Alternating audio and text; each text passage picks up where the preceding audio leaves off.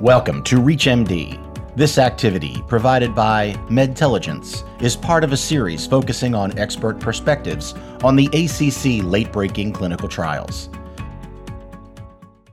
Greetings. The recently concluded annual American College of Cardiology meeting showcased many important clinical trials, including the Victoria trial, which assessed the efficacy of novel SGC stimulator vericiguat in patients with worsening heart failure. This trial comes on the heels of the DAPA-HF trial, which was another positive trial in patients with heart failure and reduced ejection fraction that studied SGLT2 inhibitor dapagliflozin. Along with valsartan sacubitril, these positive trials now increase both the medical options available and the complexity of heart failure management, which is why today we'll be examining the rational use of these various agents in patients with heart failure so we can improve their outcomes and guard their safety. This is ReachMD. I am Dr. Javed Butler, Patrick H. Lehan Chair in Cardiovascular Research and Professor and Chairman of the Department of Medicine at University of Mississippi. And joining me today to explore the results and clinical implications of recent advances in the management of heart failure is Dr. John McMurray, Professor of Medical Cardiology and Consultant Cardiologist at the Institute of Cardiovascular and Medical Sciences from the University of Glasgow and Queen Elizabeth University Hospital. It is a real pleasure to have Dr. McMurray today, not only because of his expertise in heart failure, but the fact that he has actually led many of the trials that we will be discussing today. Welcome to you, John. Thank you very much, Javed. Thanks for the kind introduction. Good evening from Glasgow. So, John, can you tell me the main results from the Victoria trial that was recently presented? Of course. So, first of all, congratulations to you, Javed, and your colleagues for running an incredible trial. As you know very well, this was a large, more than 5,000 patient trial. The patients had heart failure and reduced ejection fraction. They had been recently hospitalized. That's a very key thing that I think we'll come back to. And the primary composite endpoint was our usual composite of time to first occurrence of heart failure hospitalization or cardiovascular death. And overall, that composite outcome was reduced by 10%. That was a 10% relative risk reduction, statistically significant. The absolute risk reduction was 4.2 people per 100 person years of follow-up, equating to a number needed to treat of only 24 patients to prevent one primary endpoint per 100 patients treated. So that's very good information. Now, heart failure patients, we sort of used to segment them in heart failure with reduced ejection fraction and heart failure with preserved ejection fraction. What do you consider worsening heart failure? Well, that's a very good question. So worsening heart failure is, the term is self-explanatory, but what causes it, I think, is much less clear. What is also clear is the consequences of heart failure worsening, and those are very detrimental for patients. So I would say the things that we've learned in recent years, Javed, is that, there are various ways of classifying the causes of worsening heart failure. You can think of what you might call intrinsic causes, which is actually progression of the syndrome itself, because it is a progressive disease. Then there's sort of extrinsic causes. They can be cardiovascular and non-cardiovascular, so pneumonia and acute coronary syndrome, non-adherence with effective therapy, taking the wrong treatments, and non-steroidal anti-inflammatory. And then there are those things that I know you and I have talked about in the past that are difficult to know whether they're part of the condition itself, the chicken or the egg. What we do know is worsening is really bad, and that's whether the worsening is treated in the ambulatory setting as an outpatient or whether the worsening leads to hospital admission. And I would say, of all the recent things we've discovered about worsening, that's probably the most important thing. If you see a patient in your clinic or your office and they're a bit more breathless, or they've got a bit more edema, and you do something, you increase the dose of a drug, you add another drug, you have just identified a very high-risk patient. So just to be sure that I can summarize what you said correctly, If you get hospitalized with heart failure symptoms, that's worsening heart failure, but you don't need to be hospitalized. Even in the outpatient setting, if your stable medical therapy is now not enough and you're developing worsening symptoms that require some escalation, that would be qualified as worsening heart failure? You're absolutely right, Javed. I mean, there's no question. We've now shown this in several studies where we've begun to collect that information. In fact, in the Paradigm heart failure trial, an episode of outpatient worsening carried the same extra risk of being admitted to hospital. Now, I don't think it's always like that, but there is a substantial elevation in risk if you have required a change in treatment for worsening signs or symptoms. And you and I probably do that in our clinics almost reflexly sometimes. You increase the dose of diuretic because somebody's a bit more breathless, a bit more edematous. If you've done that, you've identified a patient who's on a much worse prognostic trajectory. So that's very helpful. Now, when Paradigm-HF came out about 4 or 5 years ago, there was sort of a lot of discussion whether valsartan, sacubitril, or Entresto can be started as a first-line therapy because these were chronic heart failure patients and they were already on ACE inhibitor or ARB. But now more data has come out both in real-life registries and then the Pioneer-HF. What is your approach? Do you consider valsartan, sacubitril only after you've given an ACE inhibitor ARB trial? Can you use it up front in heart failure? Well, we've always been able to use it up front because, in fact, the global approval labeling in almost all jurisdictions is, in fact, that it is a treatment for HFrEF with no mention of having to use an ACE inhibitor first, although I know in various countries there have been various restrictions put in place about the use of sacubitril valsartan that may limit its use sort of in a more restrictive way than the labeling. But we have been able to and have been using sacubitril valsartan here since about 2015, I think it was, quite routinely, both in inpatients and in outpatients as first-line therapy. It's never really made sense to me why you would put somebody in an ACE inhibitor for a month, which would then make them eligible for the Paradigm heart failure trial, and then switch them and go through all of that inconvenience for the patients.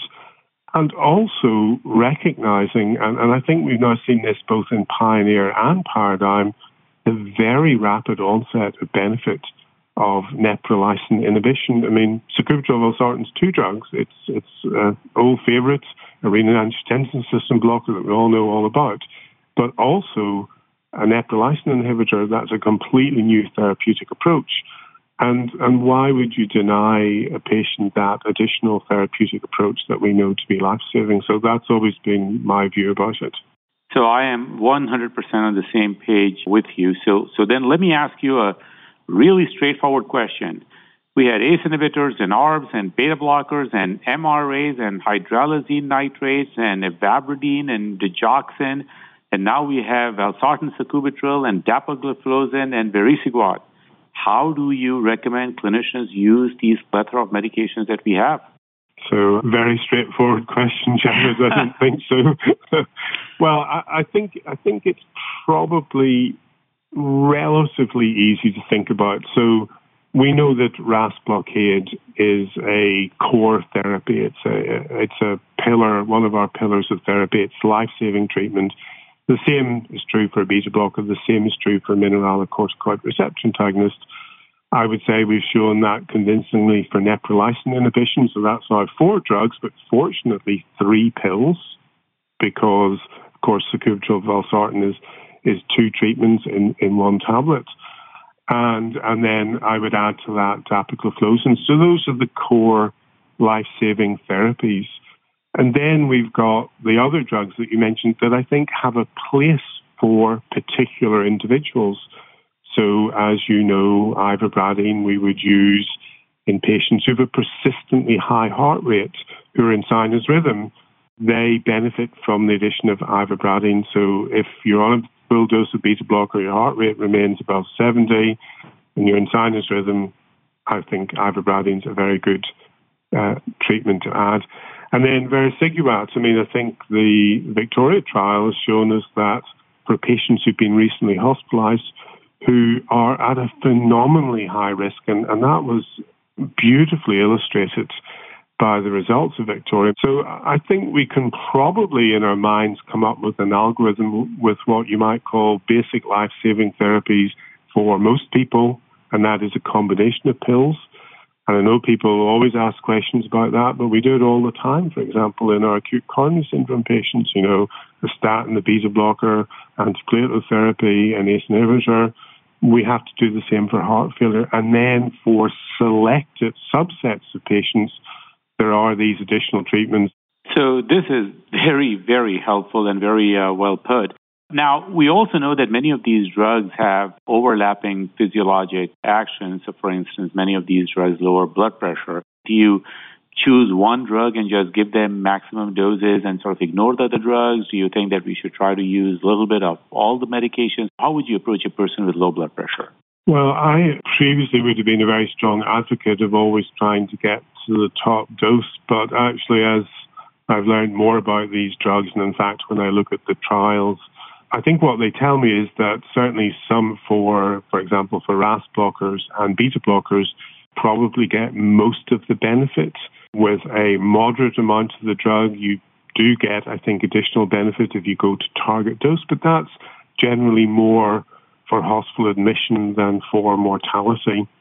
And I think because these drugs work in complementary, additive ways, then probably, and this is a judgment call rather than strongly evidence-based, but I think probably a patient is better off to get some of as many of these treatments working in all their different ways than, just one treatment in a full dose. I don't think it makes any sense, for example, just to have a full dose of beta blocker and not get anything else.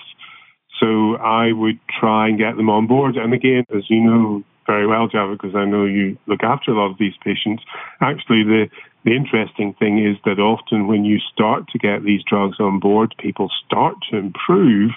Actually, their blood pressure gets better or their kidney function gets better, and that gives you then the opportunity to add more drugs and to increase the dose of drugs that they've already been given. And sometimes, you can use drugs that are essentially hemodynamically neutral in their effect in very sick patients to then facilitate the introduction of other drugs that might previously have been, for example, digoxin.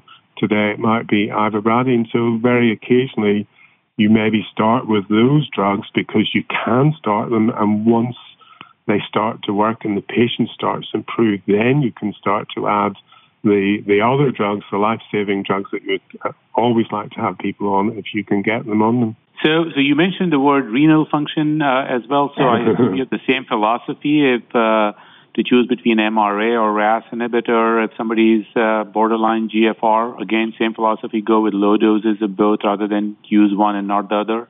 Definitely. And again, this is another example where we actually have evidence, and we almost forgot this, Javed, in the Emphasis Heart Failure trial. In fact, we stratified people at baseline according to the renal function.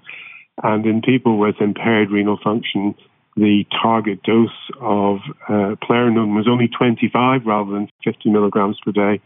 And in fact, when we remembered this and we went back and we looked at those two strata, so it's a very legitimate thing to do statistically, the patients with poor renal function who got low dose of pleuronone, in fact, got at least as large a treatment benefit as the patients with better renal function who had a higher target dose of a pleuronone.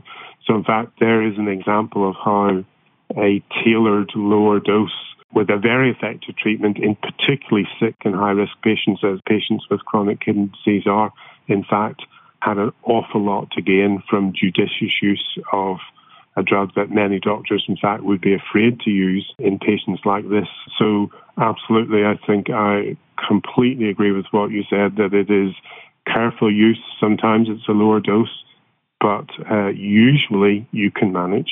Well, I'm afraid we are all out of time. This has been great, John. Great, stimulating, important discussion, and thank you so much for being with us today.